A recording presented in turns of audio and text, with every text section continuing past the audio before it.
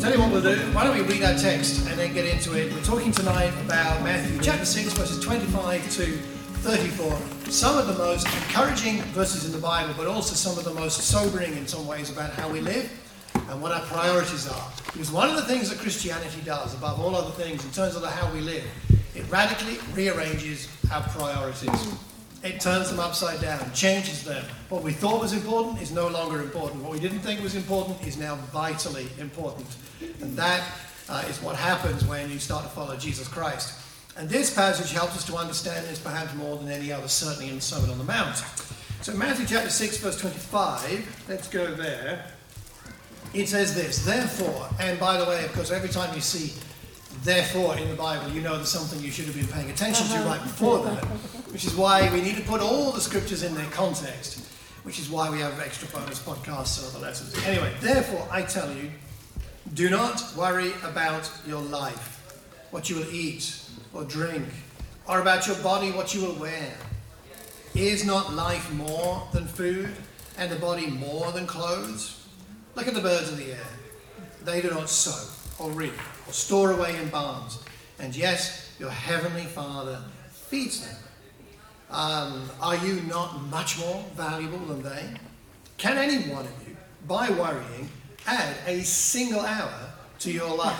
It's a rhetorical question, to which we're all going to say, no, I guess I can't. Okay.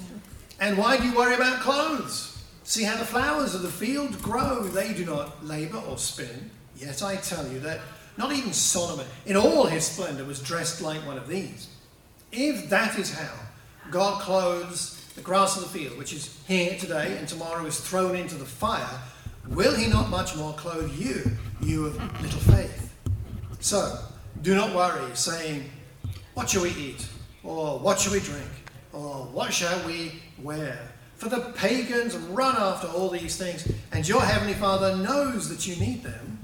But seek first his kingdom and his righteousness, and all these things will be given to you as well. Therefore, do not worry about tomorrow, for tomorrow will worry about itself. Each day has enough trouble of its own. And the church said, Amen. Isn't that the truth? Isn't that the truth? So let's press on into tonight's material. I'm not going to talk about the bits we've missed out. That's the bonus podcast. That's what they're for. But I will just say that as we go through the earlier parts of Matthew chapter 6, we see Jesus talking about fasting for the right motives. In other words, a lot of what he talks about in terms of prayer and fasting and the other deeds we do helping the poor, it says do it in secret. Don't let your left hand know what your right hand is doing. Don't announce it with trumpets. He's not saying it's wrong if someone notices you're doing something good. That would contradict what he said in Matthew 5 about being a city on a hill and about being a light to the world, right? It's actually okay for people to see what we're doing when we're doing good things. It's about the motive. In other words, it's about not doing it to be seen. Like, look at me, I'm fasting. What happened in those days when you fasted, the word it talks about here, the word it uses here about fasting, where are we? In verse, where's my fasting bit gone? Prayer, fasting, verse 16. Okay, they disfigure their faces. The word literally means to make yourself invisible. Which doesn't mean literally invisible, if you know what I mean. But what it means is, someone will walk past you and think, who's that? Someone who knew you. You would look so unlike yourself that they wouldn't recognize you. And then you say, oh, it's me. And I look this way because I'm fasting. I mean, it's that kind of idea. So don't pray to be seen to be praying. Don't fast to be seen to be fasting. Don't help the poor to be seen to be fasting, to draw attention to yourself. Do it, and do it publicly. It's okay to do it publicly, but do it in such a way that people would say the only reason they're doing that is because they must love God. There's something about God in them. That's what people are meant to notice. God, not us. Could someone push the door shut enough to where it's a bit less distracting, at least to me, if not to everybody else? I don't know, but that would help my focus. Thank you. So, I just want to say that because although that's not the key part of this lesson, I think it's an important principle for what we're talking about. And we're told not to store, well, we're going to want to talk about ambitions now, actually. Oh, the eye. I just want to mention something quickly about the eye. about the eye being the lamp of the body in verse 22. The key issue here is the fact that the eye has a singular focus. That's what he's getting at here. The eye being healthy means the eye being singular, being focused on one thing. So it goes back to loyalty. A lot of this chapter is about who we're loyal to. It's about the choices, the wide road, the narrow road. It's about staying loyal, being a disciple. So it's about that idea. Bless you, sir. Is it coronavirus? Move over here. We'll come preaching in masks next time. If we can get any. So it's about that loyalty, which goes back to the Matthew 5 beatitude about being pure of heart. Because pure of heart isn't about so much not sinning and being a righteous person in that sense of being morally upright. Being pure of heart is about having only one thing that matters to you. So it's not, in other words, it's being not mixed. So being pure of heart is about being loyal. It's about Jesus is my king and that's it. And a similar idea here with the eye being single, being focused on one thing, which we see again as we go through the chapter here about seeking first the kingdom. It's all part of the same idea. So much of the Sermon on the Mount is about encouraging us and helping us to understand what it means to live loyally to Jesus as king. That's why the kingdom is mentioned so much. And I want to emphasize that, which we have been doing all through the series, to make the point this is not a new law. It's not a new set of commandments. You better do this and you better do that. You better do this. There are commandments to obey, but it's not so much about that as about remaining loyal to King Jesus. And all of these things can help us with that. You can't have two masters, it says in verse 24. You can't have two masters. You can have two employers, but you can't have two masters. That's the difference. Like, I have two jobs. I have one job at Thames Valley and I have one job at the Watford Church of Christ. And that's interesting. But some of us might have two jobs. You can have two jobs, but you can only have one master. And that's what he's getting at here. Who's the master of your life? So, with all that in mind, therefore, now, here's the thing. Here's the thing is, that's all very well and all good, but I've got a lot on my plate. I've got a lot to concern myself with. How am I going to handle all this? And Jesus says, no, if you're really loyal to Jesus, you don't need to worry. If Jesus is your king, worry can go out the window. Not to say it's easy, but this is actually a reality. We can live with a purity of heart, with a singularity of focus, in a way that pleases Christ our King, and means that we are not consumed with worry and anxiety the way that the world is. And we know these questions. Now, worry is an interesting thing, I would say, because, let's talk about this. Sometimes worry is helpful. Now, think about this for a moment. In what context, in what situations is worry useful or helpful? What would you say? In what situations is worry useful, helpful, valuable, you could say? Yeah. I think sometimes worrying about something makes you actually do something. Okay, it can lead you to act. It can move you from passivity to action. Okay, that's a good point. In an emergency situation? All right, an emergency situation. You don't want to be sitting around saying, oh, that person's dying, but I'm not worried about it. That's not particularly helpful, right? You can, again, it's about action in a way. All right, okay. Anything else? Any other reasons why we might actually value worry in some sense? It can sometimes make you think of the different options and the different ways things could turn out. Okay. So that you can perhaps plan better. It can help with having not an open mind, a creative mind about solutions. But yes, okay, yeah. Make you humble and make you seek God. It can make you be humble and seek God. Okay, if one recognizes the anxiety and then what do I do with this? It can take us to God. You could say that in that sense. There are some situations. What about, though, when worry is unhelpful? When is it not helpful? What would you say? Yeah. I think when it's chronic. Chronic worry. Yeah, and it keeps you awake at night. Okay, loss of sleep, yeah. I think when situations are out of your control. Okay, when you can do nothing about it. Okay, yeah. When it consumes you. It consumes, takes over. When it makes you start thinking irrationally about either the future or another person or their responses, or it spirals out of control. Okay, all right, so the word in the... Sorry, one more? Yeah, just having, when it starts having a physical impact on your well-being.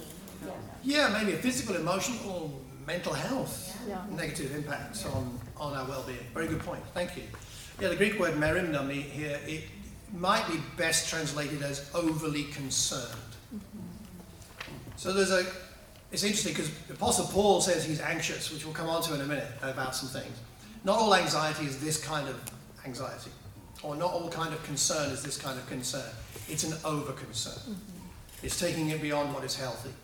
It's right to be concerned on some level about your children's health, about your children's education, about your career progress, about your bank balance and your pension. There's nothing wrong about being concerned about certain things. It's about that anxiety that comes on top of that, which leads us to be over-concerned and begins to do something harmful to us, quite possibly also people around us. Did I put this on the slides? I don't remember. And let's do what I want to do. Let me see. Worry can be helpful or unhelpful. I didn't put this on the slides, but in Philippians chapter 2, let's turn over there. Let's go there for a moment. Let's look at the Apostle Paul. Philippians chapter 2. And in verse 27, we find Paul writing this. This was brought to my attention a few years ago now. Penny and I were discussing worry, and how worry was very negative, and she said, hang on. She said, the Apostle Paul, he was worried. So, come on, what's going on there? So, let's have a look at this. So, Philippians chapter 2, verse 27, talking about Epaphroditus. He was ill, almost died. God had mercy on him, not only on him also, but on me, to spare me sorrow upon sorrow. Therefore, I am all the more eager to send him, so that when you see him again, you may be glad, and I may have less anxiety. So is Paul saying is that simple, anxiety here? No, I don't think so. I think it's just that he's concerned. And so there's two levels here. There's a concern which is, in a sense, healthy, and there's a concern that is not healthy. The key is for us to figure out, when we're in the middle of some concern, is it healthy or not?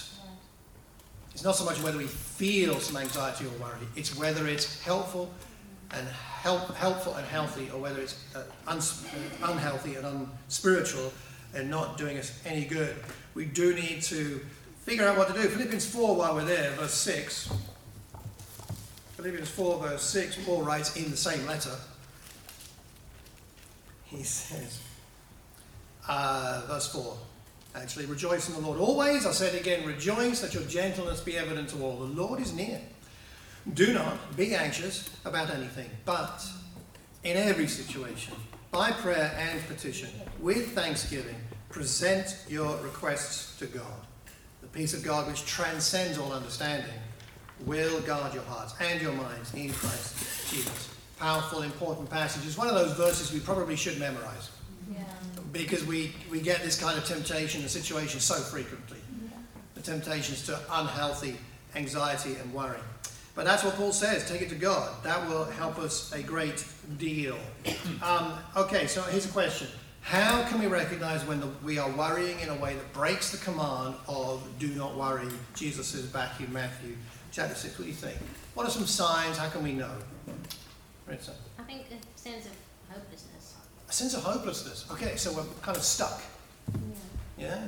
You don't see that there's an outcome, or God is greater than whatever you're worrying about. Right. Yeah, God isn't greater than the problem at this point. Okay, there's no sense of hope. Yeah, Paige. I was going to say, when we're talking about it, but we're not praying about it. So there's a lot of talk and talk. Yes. But within that talk, there's no praying. It's just humanistic. Okay. Because of God, you know. The talking is talking, but God isn't involved in the talking or the listening. Okay. Very good. Yeah, I know. I think a comment that was made earlier, I think when it consumes you, because I think we're human, so we're going to worry. But I think it's what you do with that worry then. Because I think if you carry that worry on and it consumes you and occupies your thought process the whole time, you're almost idolizing that thing that you're worrying about the whole time. Whereas I think if you pause, like David, for example, in his prayer, he goes on about all these enemies that surround him, but then he laments, and then he pauses, and then he comes back and says, but God, I know you will deliver me. Right. So I think it's important to recognize it, be honest about it to God, but not let it consume your thought process the whole time. Okay. Good. Thank you. Yeah. If it's not controlled, it will affect your health, without a doubt. And especially if it gets to the stage of, you're consumed with worry and it's a day-to-day thing. I mean, even,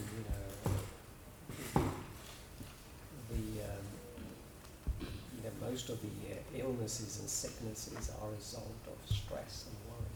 I reckon probably around about 80 to 85%. Very high proportion Connected. of illnesses that present in doctor's surgery are essentially stress-related, fundamentally underneath everything else. And the causes of that, how we deal with it, are multifactorial, but nonetheless, that's right.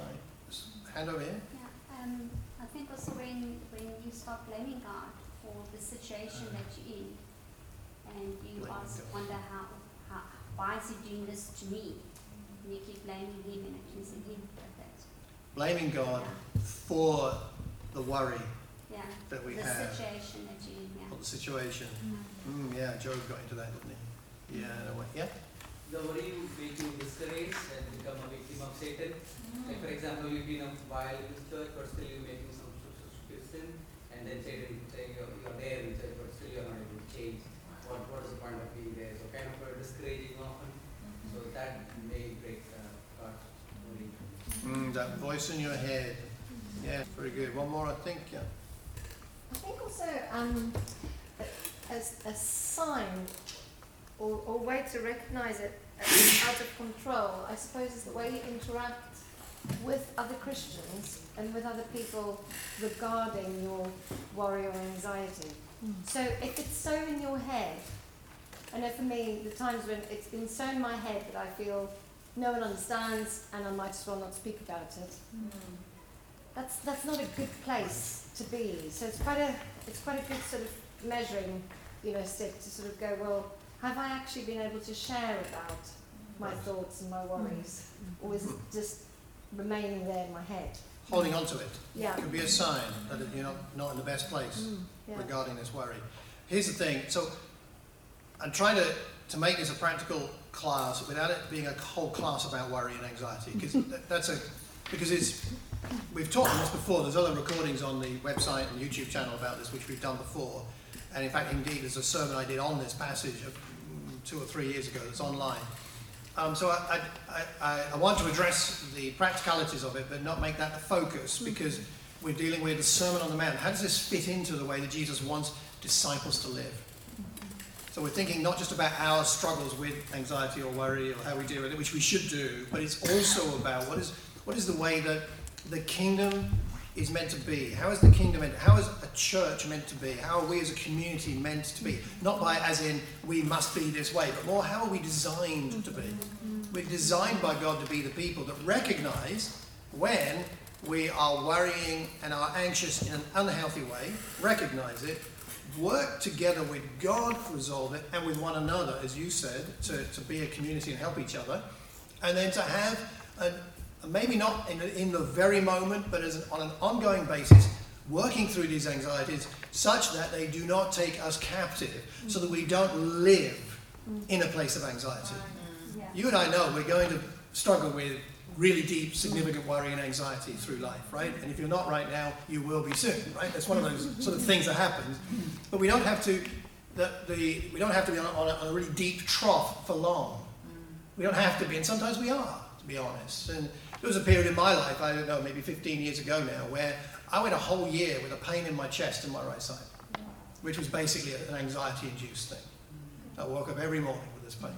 And it was with me all day. Sometimes I didn't notice it because I was busy, but it was there. And that was, and it's gone, and praise God it's gone, and lots of things have helped that to go. But I know I'm not immune from getting into that kind of place. And none of us are. So the point is to recognize it and then utilize what God has given us. So let's talk about solutions here for a few minutes that Jesus talks about, interestingly. So he talks about the birds. Any bird watchers? Any ornithologists amongst us? No? So, my wife's a very keen bird watcher, as some of you will know. These are my binoculars I take with me on my prayer walks in the morning. So I go out with this in the morning, my prayer walks. And I do it mostly not to look at the birds, actually, to be honest. I do it mostly to strike up conversations. Because when people see you in the morning and you're wearing these, they're like, that's interesting, have you seen any birds? And I'm like, well, I saw, da-da-da-da. That's just where I start conversations. It's like if you own a dog people talk to you, right? Well, they talk to me because I wear these. But I do look at the birds, and I do like the birds. We have a kingfisher in the river near us, and I saw that the other day. It's beautiful. It's just amazing. And so I carry these with me, and I like these. My wife's the serious bird watcher. Here's the thing about Israel. Israel is one of the main conduits of migration in the world. It's astonishing how many birds go through there. Hundreds of species go through Israel. 500 million birds migrate annually north and then south again. 500 million birds every year. Flocks of cranes, for example, can grow up to 50,000 birds in one flock. So you see, when Jesus is teaching, he's not in a hall like this, right? He's on a mountainside. He's saying, look at the birds. He's not saying theoretically. He's saying, look at the birds. I imagine him looking up. Maybe there was migration season. Maybe there were huge flocks flying above, right? And the people would look up and say, oh yeah, look at the birds. He's finding a way to help people to recognize that we get taken care of, just like the birds are kind of taken care of. The birds aren't fed like, they don't. It's not like God goes around dropping seeds into birds' beaks, right? They just have to go and get the stuff to feed themselves with, right? So it's not about being passive, but it's about trusting. And the birds are flying. They look okay up there, don't they? Yeah, they do. They look all right. I can't see any of them they're having a good time up there. And God said, look, we can live that way. Jesus is saying we can live that way. Worrying about our survival does not improve our survival. Being anxious in that sense does not improve it. That's why he says, who of you by worrying can add a single hour to his life? You can add some time to your life probably by eating properly and exercising. You can do that. But by worrying, you don't add any time to your life. Does that make sense? So that's kind of what he's talking about with the jolly old birds. And then the flowers. I mean, these are all from our garden. And just aren't flowers amazing? I mean, it's Valentine's Day, right? So I saw men today. I was out. I saw men running with bunches of flowers. They're obviously late to getting home or something. When we left that place in Wokingham, there was a chap running down the road with a bunch of flowers. I think he must have been late to his girlfriend, his wife, I don't know. But that's all good. Flowers are important. Israel is a world exporter of flowers even today. It's known as a place with beautiful flowers. Solomon in all of his splendor. Solomon, the richest man who ever lived. If there was anybody who could command any kind of splendor he wanted, it was Solomon. He said, well, he's not in the least impressive compared to these flowers. He's got nothing on them. How much happier we would be if we could give up trying to achieve something we cannot achieve by a method that will not produce what we hope for. We'll be a lot happier and we'll be a much better representatives of the kingdom and of our King. Matthew 6:32, the pagans run after all these things. Your Heavenly Father knows that you need them. The pagans run after these things is another example of the way that Jesus, time and time again through the Sermon on the Mount, says, don't be like them. So don't be like the hypocrites, don't be like the pagans, don't be like the Gentiles, don't be like, there's another group he talks about, but again and again he says, don't be like them. This is not to say, don't be like them, but, you're great, but don't be like them. It's not about that. It's don't adopt the ways that most religious people do things. Don't adopt the ways that most pagan people do things. Don't adopt the way that most of your work colleagues do things. Don't hold on to their values. That is not going to represent the kingdom well, and you're not going to be happy into the bargain. So don't be like them. It's a common thing going on again and again and again. Instead, he says, seek first the kingdom. This is the other part of the solution. The first is to contemplate the fact that God has your best interests at mind. He is your Heavenly Father. He knows what you need. He will provide. So it's really about how we view our Heavenly Father, which is another reason why Jesus gave us that wonderful prayer he did earlier in chapter 6 to give us more confidence in our Father. But again, he says here, don't worry about these things. Seek first the kingdom and his righteousness. Let's think for a moment again about righteousness, because this is a very misunderstood term. We have talked about it already in the earlier part of the Beatitudes, but it's where we hunger and thirst after righteousness. But here's a quote for you from a book called The Worry Book, which I read a few years ago, which I rather like, by Will van der Hart and Rob Waller, an Anglican minister and a NHS consultant psychiatrist, Christian guy. Very good book, very good resources. The website they have is called Mind and Soul, and there's some great resources. Anyway, I like this quote. God's righteousness is not a focus that brings condemnation. That's not what righteousness means. It's not about condemnation, but rather a reminder that it is his righteousness that sees us to heaven and not our own. That's what we depend on. We depend on his righteousness, not on ours. In the context of the Beatitudes, when it says hunger and thirst after righteousness, it's talking there primarily about hungering and thirsting to do right by God and to do right by people. It's the way we treat people and the way we treat God that is mostly in view there. Similar here, but adding, I think, a bit more to that picture of the righteousness, God's righteousness, his righteousness is what we need. If I've got that, I'm dependent upon that. If that's what runs through my veins, if that's what's in my heart, then I'm okay with God. If I'm okay with God, whatever the world does to me, and it's going to do some nasty things, it's going to be okay. I don't need to worry because God has my best interests at heart. I think that's the key, perhaps the key thought here. Make it your priority to seek that righteousness of God is, I think, what he's essentially talking about.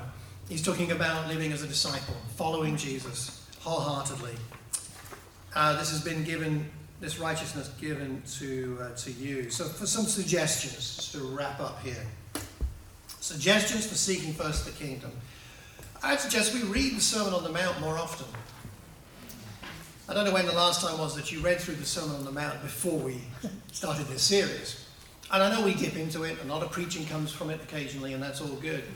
But I would suggest, since it's such a foundational document or section of Jesus' teaching to explain the kingdom and how kingdom citizens live, it might be one of those passages we should read more often than most. It's highlighted. We've got it here. We've got it in Luke's Gospel, slightly different in its format, but nonetheless there as well. The themes of the Sermon on the Mount are threaded throughout the parables and most of the rest of Jesus' teaching. Certainly it explains why he lived how he lived, because he lived like this, like the teachings of the Sermon on the Mount. So maybe stick a reminder in your electronic diary or something to read it every now and again. Perhaps you might like to read it on the first Sunday of each month, or the first Monday of each month, or the last Saturday of a month when Venus is in line with Jupiter. I don't know, whatever you want to do, but maybe just make a resolution and a plan to read it more often. I think it could really help us, because it will help us to remember what it really means to be a citizen of the kingdom. The second suggestion would be to pray that we're just going to live today with God. I do not need to worry about tomorrow. I pray every single day. I hardly ever forget to pray this prayer. Near the beginning of each prayer time in my day, I pray the prayer, thank you for today, and thank you for yesterday, and thank you for the gift of today. I know tomorrow isn't promised. It's not. I can't earn it. I can't deserve it. And I didn't today. I didn't earn today. I didn't deserve today. I couldn't buy today. You've just given it to me. What a gift. Right. And therefore we will rejoice. Today is the day the Lord has given us. That's all we have. Let's enjoy it as it is. And that's what I pray that every day, because it makes me grateful for today and not so much worried about tomorrow, because who knows about tomorrow? Really, who knows? There's enough things happening in our world that make us realize that tomorrow we have no idea what's coming tomorrow. So live today with God and pray that prayer. That's the daily bread. Give us our daily bread prayer. Today, another way of translating that is, please God, give me today's bread. In other words, give me today's bread. I'm not worried about tomorrow's bread. I'm not thinking about tomorrow's bread. I'm thinking about today's bread. That's what I need, God. You know that's what I need. That's all I'm asking for. Just asking for today's bread. And the third thing would be to allow our worries to shape our worries into prayers, which goes back to that passage in Philippians we looked at earlier, which I'll give you the Message version here. Don't fret or worry. Instead of worrying, pray. Let petitions and praises shape your worries into prayers, letting God know your concerns. Before you know it, a sense of God's wholeness, everything coming together for good, will come and settle you down. It's wonderful what happens when Christ displaces worry at the center of your life. Isn't that a great translation of that? And that's true of praying. It's also true of singing, by the way. Singing in your quiet times. Singing faithful words of songs you know and love is also a great way of turning our worries into, or shaping our anxieties and worries into prayer. I just love that thought. So, seek first the kingdom, do not worry, and maybe we just go back to verse 34. The King James Version I like. Sufficient unto the day is the evil thereof, which I just love the poetry of that. But perhaps a little less obscure is the Message translation. Give your entire attention to what God is doing right now. Don't get worked up about what may or may not happen tomorrow. God will help you deal with whatever hard things come up when the time comes. We are not alone. Our Father is with us. The Spirit is in us. Christ is with us. We have plenty to feel afraid of, but we don't have anything to allow that we need to allow to consume us in terms of fears, anxieties, and worries. We have a wonderful King. He's taking care of us. We're in his kingdom, and he's taking us to the ultimate expression of his kingdom in the next life, which we will enjoy worry-free, anxiety-free, no more fears, no more tears. We're going to be there with him. Let's practice that here now, because we have Christ with us here now. Thanks very much, everybody. Hope that's helpful. Thanks a lot.